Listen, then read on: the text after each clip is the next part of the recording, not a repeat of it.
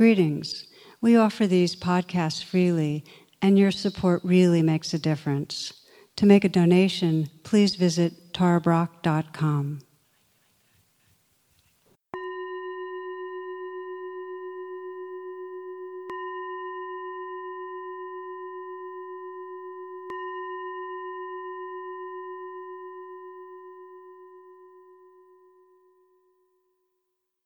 Namaste. Welcome, friends. I'm just back from a trip. I led a retreat and I traveled around Costa Rica a bit, taking in the magic of the natural world and also of the culture. There's a term there that everyone uses. It's pura vida, and it means the pure life or the simple life. And Costa Ricans, and they're called ticos, consider it an expression of their culture.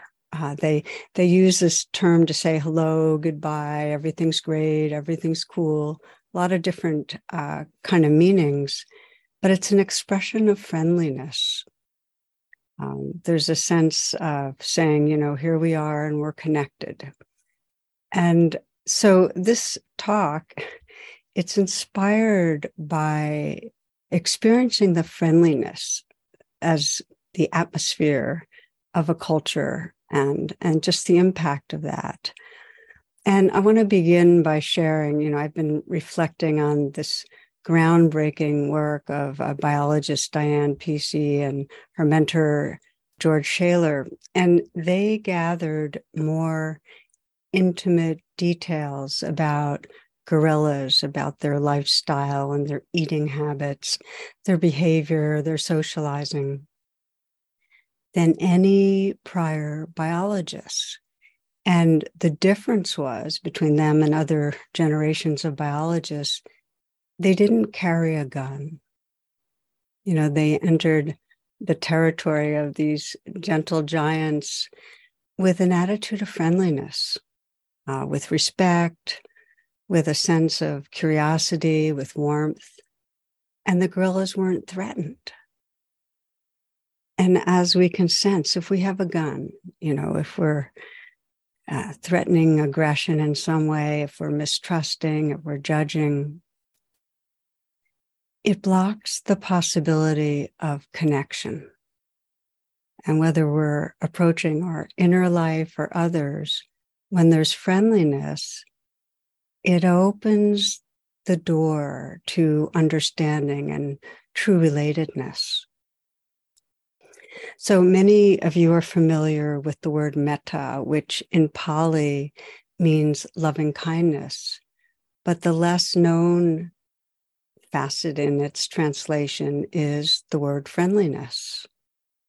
And I often think that if all we did on our paths was to really center cultivating friendliness, if that was right at the heart of it, what a world we'd have. The inner freedom and just the transformations in our society. So this talk will look at the value of friendliness, and I'll look at it through an evolutionary lens and also some of the conditions that predispose a culture or society to being more or less friendly.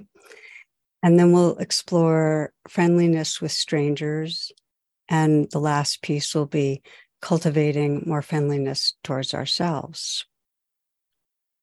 And so, starting with the evolutionary lens, I've been reading about the research of Brian Hare and Vanessa Woods. They have a book called Survival of the Friendliest. And their main treatise is that friendliness often enables unusual evolutionary success. In other words, friendly species prevail over time. And their research, first they looked at dogs and at the social genius of dogs, how they can communicate with humans better than our closest genetic relatives, the bonobo. Well, they showed how evolutionary selection for friendliness accounts for the contrast between dogs and wolves, the difference in their physical shapes and forms and psychology. And of course, as we know, dogs are hugely successful and wolves are endangered. They described the work of other researchers I found so interesting.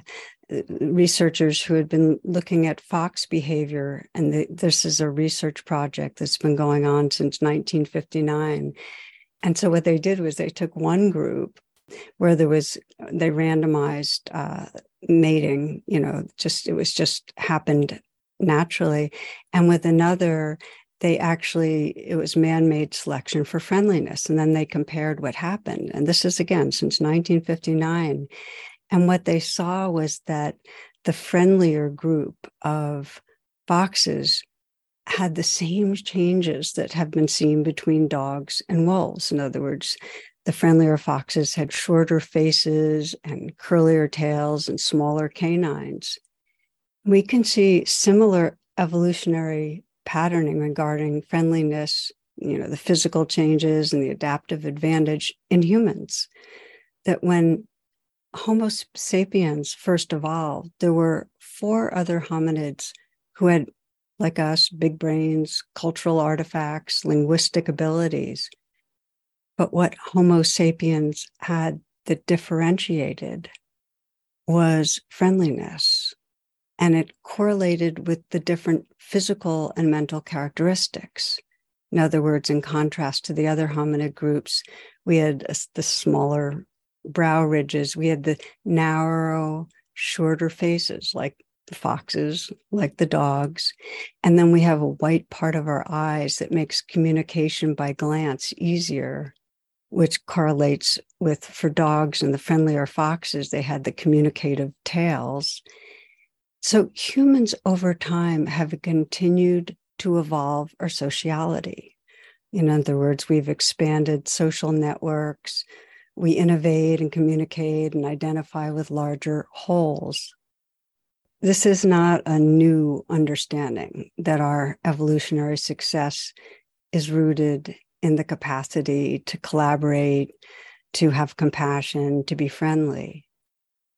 But it's crucial to attune to as we face increasing threats to our continued evolution, to look, well, what undermines the qualities of heart and what cultivates them? And this is both individually and societally. So that's kind of the inquiry. What undermines friendliness? What cultivates it? And intuitively, we know what blocks open-heartedness. It's fear. We have fear conditioning that's based on perceiving separation, perceiving an in-group and an out-group, a self and a bad other, a self and a bad inner self. That separation creates a sense of unsafety. So let's say we feel threatened by another. The neural networks in our brain that are related to positive sociality become deactivated. We don't feel friendly. So when we're unsafe, rather than attend and befriend, we regress into some version of fight, flight, or freeze. And the more stress we're under, the more unsafe we feel, the more we get hijacked. We can't be friendly. There's a story of a woman in a job interview, and the interviewer asks, well, tell me, what do you think your biggest character defect would be? And her response is honesty. And then the interviewer says, honesty, I wouldn't consider honesty a defect. And the applicant's reply, I don't care what the hell you think. And it's fun, but most of us know the feeling of a closed heart when we feel judged, when we feel taken advantage of, opposed, demeaned. We start carrying a gun. We all have a predisposition to how much we feel unsafe and therefore unfriendly. We have a predisposition to how much we carry a gun towards ourselves and towards others. And it's shaped by our personal history, the experiences in our personal life, and our genetics. It's handed down generationally, degree of trauma, more trauma, less friendliness. And similarly, societies have varying degrees of safety or threat that impacts how friendly a society is. So you can look historically that a key systematic cause for a lack of safety in a society has to do with the degree of violent oppression of non-dominant populations. In other words, how rigidly divided is the population due to slavery or religious strife or economic inequities? And again, this is intuitive that the more divided a society, the more fear and violence, the less friendly. Okay, so here I want to go back to Costa Rica because, as I mentioned, it's a common observation. It's a very friendly culture. And, there's articles that rate globally different countries, and it's considered one of the friendliest countries. It's easy to make new friends. And, personally, initially, my thought was, oh, well, it's an economy based on tourism, and the locals, the Ticos, the Costa Ricans are being solicitous. But it's not the case. Those that live there there's just more friendliness. I mean, strangers are in the habit of acknowledging and greeting each other, and people are helpful. One point, we were trying to find a boat pier in this small fishing town. I saw a guy on the street, and he's a construction worker on a break. And, my Spanish is minimal, and his English was too. So there was a lot of hand gesturing. But he insisted on walking us because he wanted to make sure we wouldn't get mixed up or lost. And it was so spontaneous, and he wasn't trying to win over a tourist. He's just naturally friendly and helpful. And I realized that such a strong tendency towards friendliness around me impacted my nervous system. I just felt more relaxed, more at home, more open, more friendly myself. And so I got really interested in what inclines Costa Rica in this direction. Pura Vida, how come that's such a predominant quality? And it just seems a lot, sense of more happiness in the culture. So it became my central inquiry. I would ask taxi drivers and tour guides and the different locals we met. And I was talking with one. She was originally from the US, married to a Costa Rican, been there many years. And I asked her about Pura Vida, and she said, they really mean it. There's just this conscious appreciation of warm social connections. And she described her mother-in-law. She said if she even mentioned to her mother-in-law that someone needed a place to stay, her mother-in-law wouldn't think twice about, making space. You might know that Costa Rica doesn't have a military. It's one of the handful of countries that doesn't have a military. So that money goes to universal education, healthcare, and a great attention to the natural environment, a great love for nature. And most of the population is considered middle class. I want to pause here and say it's not Shangri-La. It's imperfect. There's no lack of problems. There's poverty. There's crime. There's a lot of stealing. In fact, it's one of the highest on the list in terms of stealing. And there's very little murder, although that's growing because there's more drugs, more gangs. There's social inequities. The indigenous people, it's 1.7% of the population, are horribly oppressed at the bottom of the hierarchy.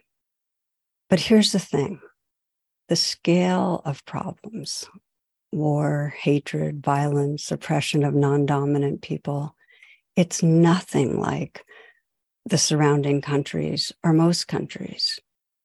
And that's due to its history, which I started finding out more about. And here's what's interesting, is that Costa Rica was colonized by the Spanish, but because it didn't have a viable cash crop for plantation system, it just had a short spike in cacao, but no gold.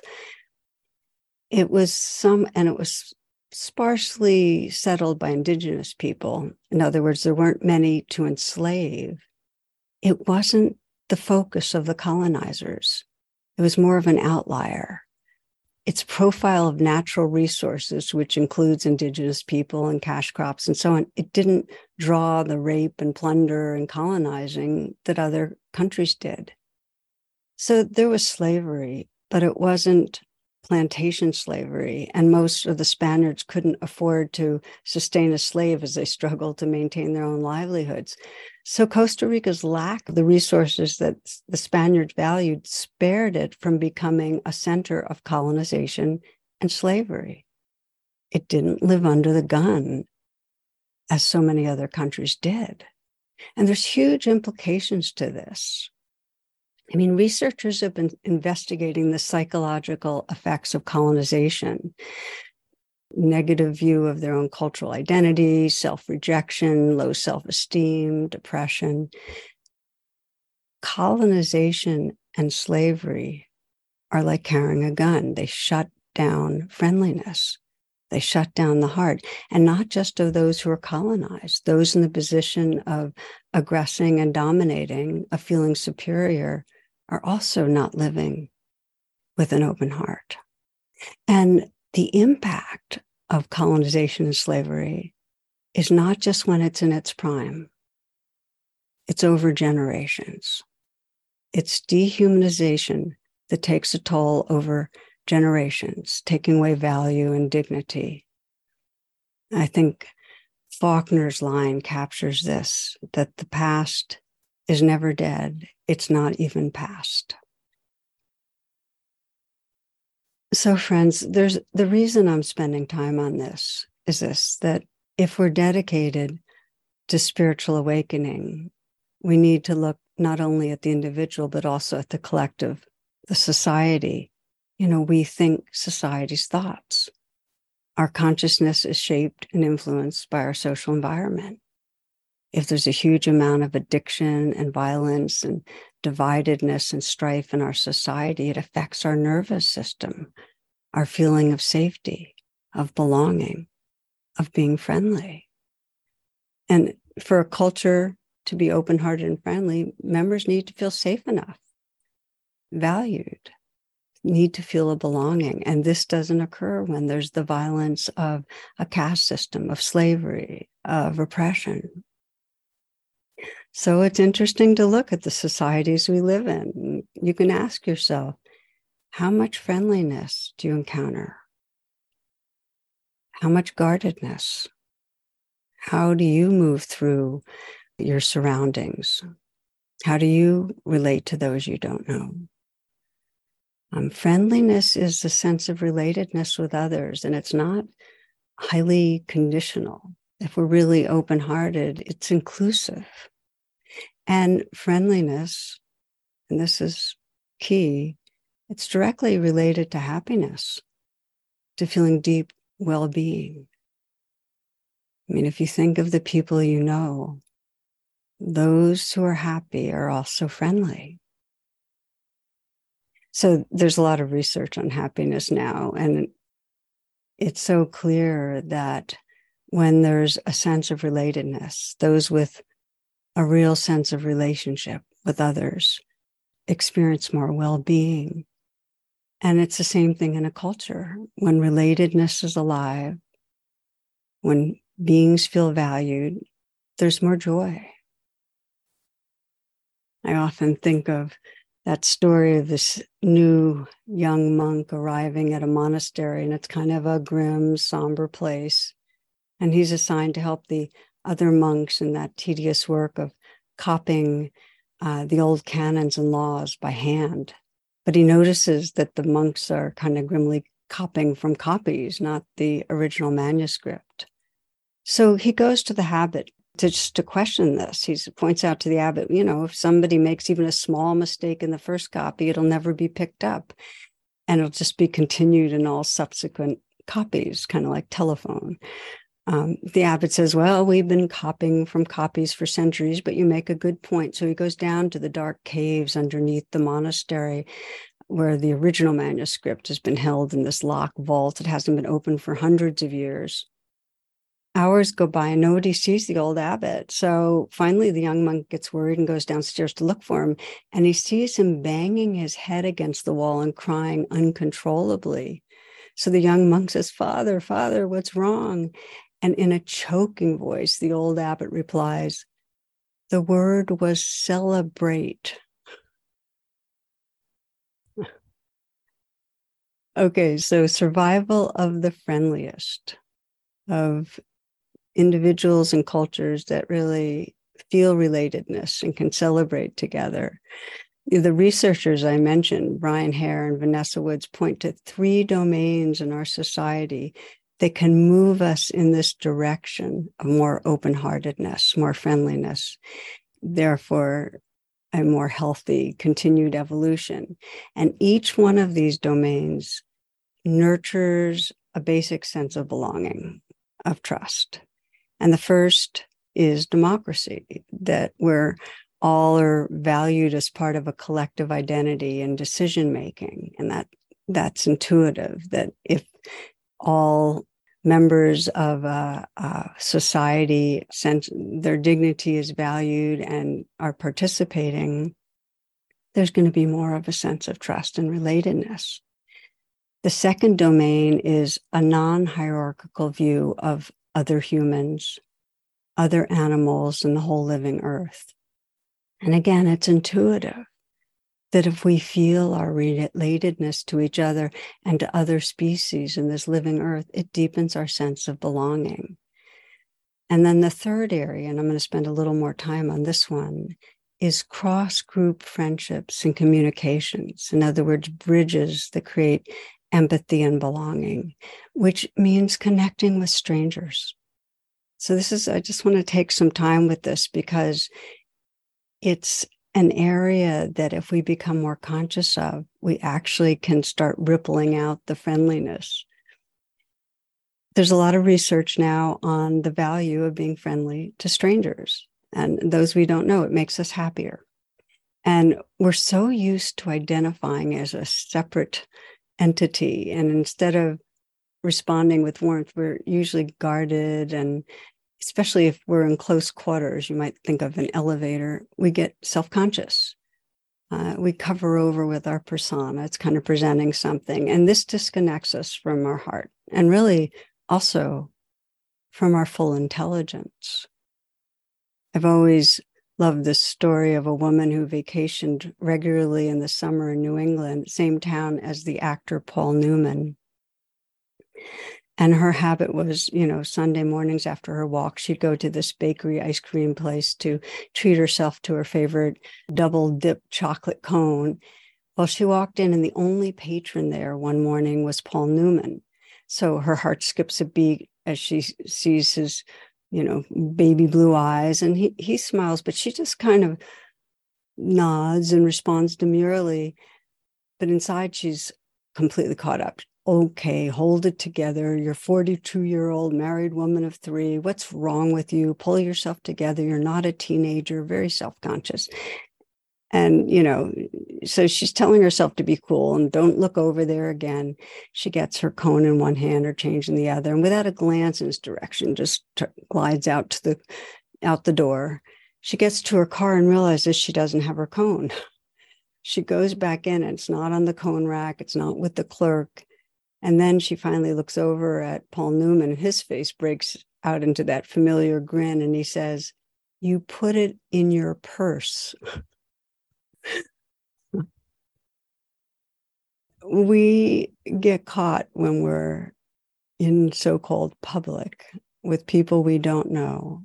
And we forget that we're in this world together and that we're connected.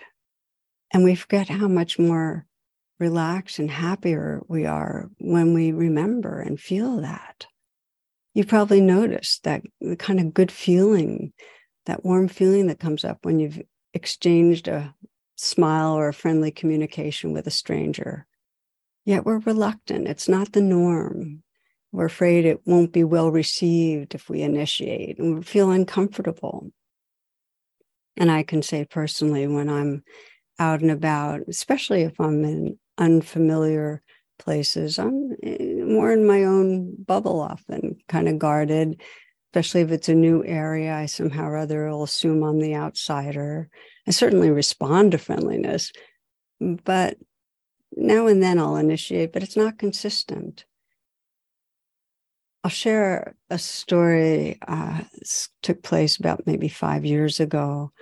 I was with Jonathan, my husband, and my dog, Katie, and we were on this pretty empty beach. In fact, there was just one guy kind of sitting kind of towards the back of the beach. He was an old, scruffy looking guy, kind of a surfer way past his prime. And so he's sitting alone on this beach and kind of by these dunes and not doing anything, just sitting there. And then as we were, we sat down, he was kind of watching us and we were playing with our dog. And I felt a little bit creeped out, but also frustrated because my dog kept going over to him. And I kept having to go and retrieve her and bring her back, try to get her to stay with us. Well, the third time she did it, I could tell he was enjoying her attentions. He was playing with her, kind of smiling, lit up. So I hung out a little and chatted, and they goofed around some. And then when we left, he said, your dog really made my day. He had a sad look to him. And, then he just said, thanks. So I walked away and I could, feel tears in my eyes, just seeing how my inclination is to create another who's, in this case, kind of a not okay or strange other, and kind of dismiss him or withhold my heart. And just got so struck by then when, regardless of my habits, the human connecting happens, how sweet it can be and how meaningful, and how once some friendliness is there, it's so easy to see the other person's goodness and value. Think of that kind of bumper sticker, I think, is if you lived in your heart, you'd be home right now.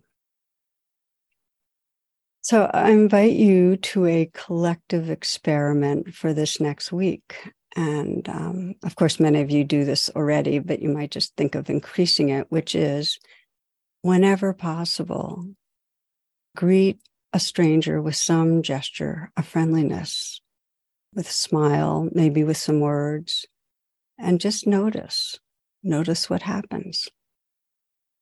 And if you like, next week I'll be asking for sharings on Facebook, and you can share what you noticed. There's a quote I find inspiring. This is Jeffrey Hopkins, who's an interpreter to the Dalai Lama. He says, it's not sufficient merely to see that sentient beings are suffering. You must also develop a sense of closeness with them, a sense that they are dear. Meditate on everyone as friends, to feel that they have been profoundly close. Be a friend to everyone. Consider everyone as a friend. And for me, over these last years, it's been part of my practice. When I'm interacting with someone I don't know, I'll mentally reflect, we are friends. It's a really helpful reflection. You might pause right here yourself and maybe take a few full breaths.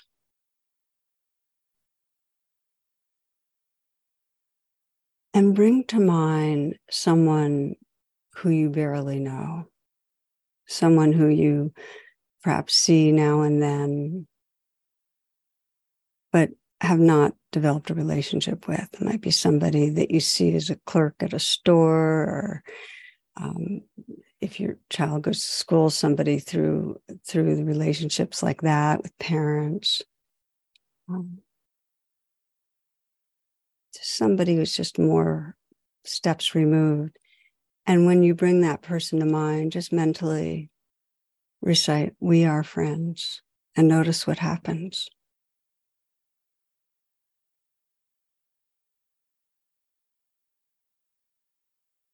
And then another person, someone you don't know so well,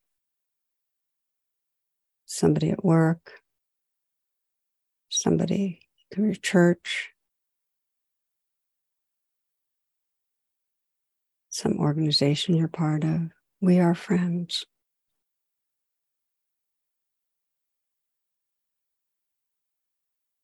And again,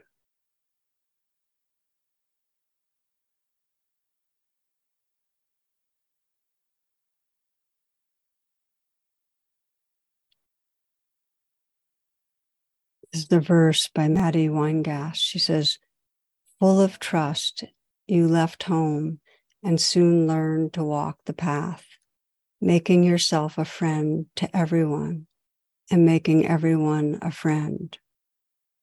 When the whole world is your friend, fear will find no place to call home. When the whole world is your friend, fear will find no place to call home. And when you make the mind your friend, you'll know what trust really means.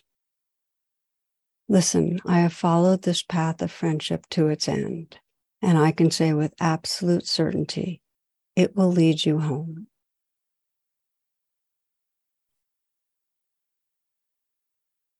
So we've looked at the significance of friendliness through an evolutionary lens, the survival of the friendliness. We've looked at some of what predisposes a culture or society to being friendly or carrying a gun. And we've talked a little bit about breaking the habit of othering by greeting strangers. And this last part is often the first part in our talks about awakening the heart. And this is befriending our inner life. We often self-colonize. And by that, I mean we take the messages from our caregivers or society about what's wrong with us or how we should be different or how we should behave, and we internalize it. So we carry a gun aimed at our own self, and we consider that self a bad self, or parts of it as a bad self. And this makes us feel unsafe, because if something's wrong with us, then we're at risk of rejection. In the moments of self-judging, we literally deactivate the more recently evolved parts of our brain. In other words, we deactivate the parts of our brain that are responsible for learning and creativity and compassion. And just like countries that are colonized or people who are enslaved, we cut ourselves off from inner freedom and well-being and open-heartedness. You know, it's hard to feel friendly outwardly when we're at war with ourselves, when we're carrying a gun internally. You might remember the story of the Buddha who would give talks to groups of people outside the town. There'd be a field and they'd gather. And this happened many times through his life, that while he was giving a talk, Mara, who was the kind of shadow side, the god of the shadow side, greed, hatred, delusion, and more, would appear around the edges of the field. And the Buddha's loyal attendant, Ananda, would see him and go, oh no, Mara's here. And he'd go and tell the Buddha, you know, beware, Mara's here. And the Buddha would always reassure him and say, no problem. And he'd walk right over to Mara and say, I see you, Mara. Come, let's have tea. I love that story because it's profound and sophisticated as a means of working with our inner life. When we see we're judging, when we see we're fearful, when we see we're ashamed, when we see we're angry, I see you, Mara. Come, let's have tea. Befriending. We need to learn how to notice our reactions to Mara, which are usually we condemn ourselves for our imperfections, to see Mara and to have tea, to really meet with a quality of curiosity, kindness, good humor, friendliness. You know, years ago, I met with a man at retreat who judged himself very harshly. He was judging all his ways of interacting with others, ways he felt like he caused upset or hurt. deep down, he had this belief that I'm not as good as others and they know. So he was judging the parts of him that, he felt were Mara, and the judgment itself was Mara. So I could tell he had a sense of humor. And so I suggested that whenever he had these kind of self-negative thoughts, he could try this. He could say, oh, there goes Bob again. His name was Bob. And by meaning, really, there goes this imperfect self, and replacing a demeaning narrative with a friendly presence. There goes Bob again. Okay. And what happens in that kind of a comment, the moment you say, oh, there goes so-and-so again, is you shift from identifying with the small self to being a kind witness, friendliness. So as mentioned, this was years ago, and I just heard from him a couple of weeks ago. And he said that he had followed this advice, kind of laughing with kindness at parts of himself and saying, there goes Bob again, over and over again. He wrote to me, he said, I find laughing at myself allows me to feel better about myself and accept I am a good person, as is everyone I know. He was doing, I see you, Mara. Let's have tea. Oh, there goes Bob again. Friendly, good-humored. Let's pause here and reflect again, just briefly. Friendliness means meeting with interest and warmth, what's here. And it promotes well-being. So you might just scan today. How friendly have you been towards your inner life? How much have you carried a gun? Just notice today, what's your attitude been?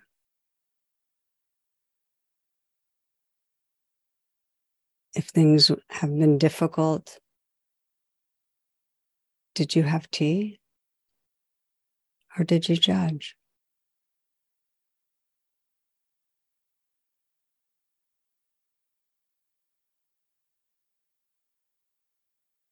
Maybe there's a place today where you found yourself kind of habitually carrying a gun. You can use this opportunity to revisit it. Take a moment to go back. Just notice what was going on.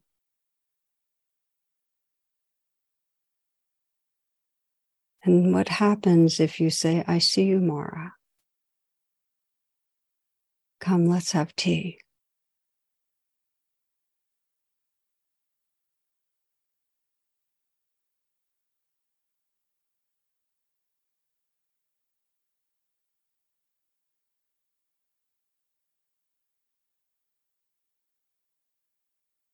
Maybe having tea means you send an inner message to yourself. Warmth, the friendliness. And maybe through the day, having tea means you briefly say, oh, there goes so-and-so again. And there's kindness, good humor, warmth.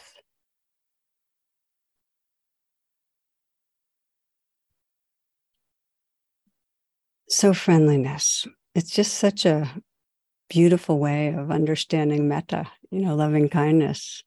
It makes it accessible in our daily life, I think. And I, again, wonder, what if more and more of us centered friendliness?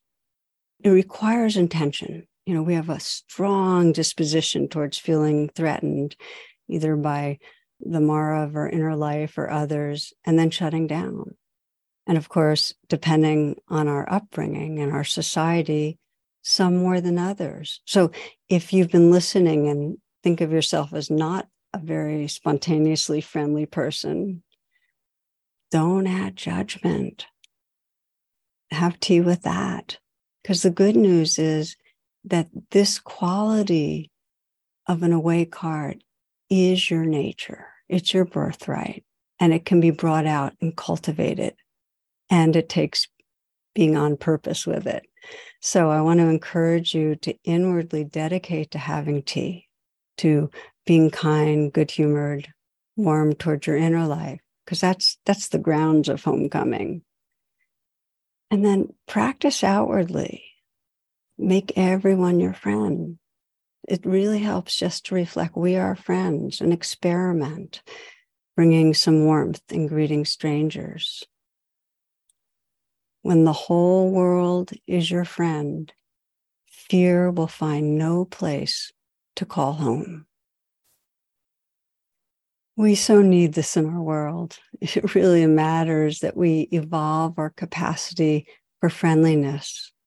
And finally, with those you know, deepening on purpose. Our well-being is linked to the depth of feeling relatedness. There's an old Sufi story where there's this Bektashi dervish who was respected for his piety, his appearance of virtue, his depth, his wisdom. Well, whenever anyone asked him how he became so holy, his response was, I know what is in the Quran. Well, one day he had given this response to a new person who was at the coffee house. And the man responded, well, what is in the Quran? In the Quran, said the Bektashi, there are 2 pressed flowers and a letter from my friend Abdullah. More than all the formal practices on the path, it's really that heart space of feeling friendly. So we'll close on that note. I invite you, if you are not driving or need to have your eyes open, to maybe close your eyes or lower your gaze. And take a few full breaths and invite yourself right here.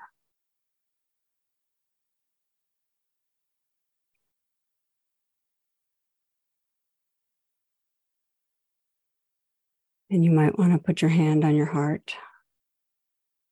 Just feel that connection with heart space. Tender, light touch. And sense whatever's going on in your life right now that might need some friendliness.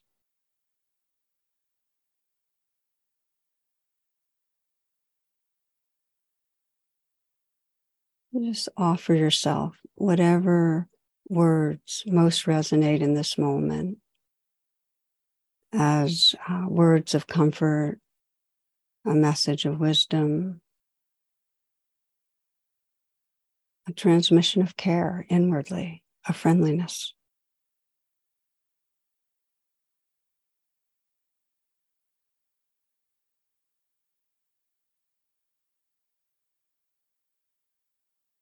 And then sense the heart, or the heart space, really is quite edgeless and vast. And you might see and imagine appearing in that heart space different people in your life. And again, just sensing we are friends. We are friends. Animals, non-human animals, plants,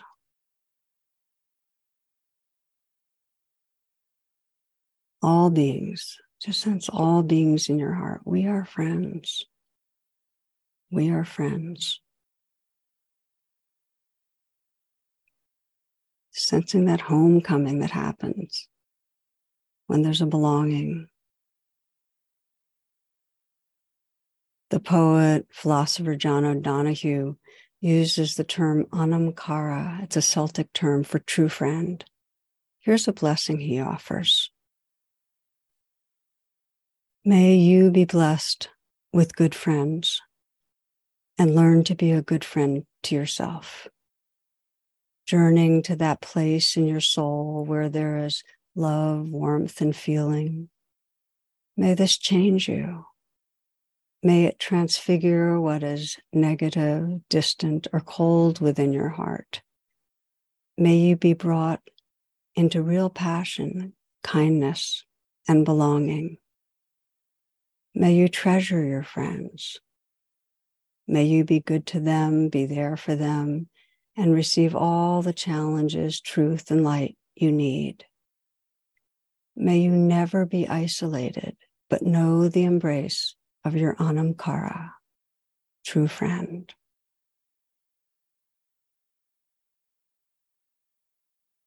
And together now extending our prayers for this world, may there be a growing friendliness. May beings cherish and see the value of each other and every living being. May all beings know the essence of friendliness, of Pura Vida, the pure life that arises from an open heart. Thank you, my friends, for your presence. May you be blessed to move through these days with an open heart. Namaste.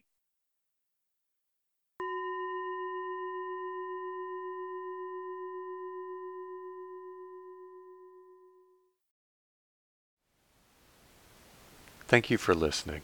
To learn how you can support the teachers and Dharma Seed, please visit dharmaseed.org/donate.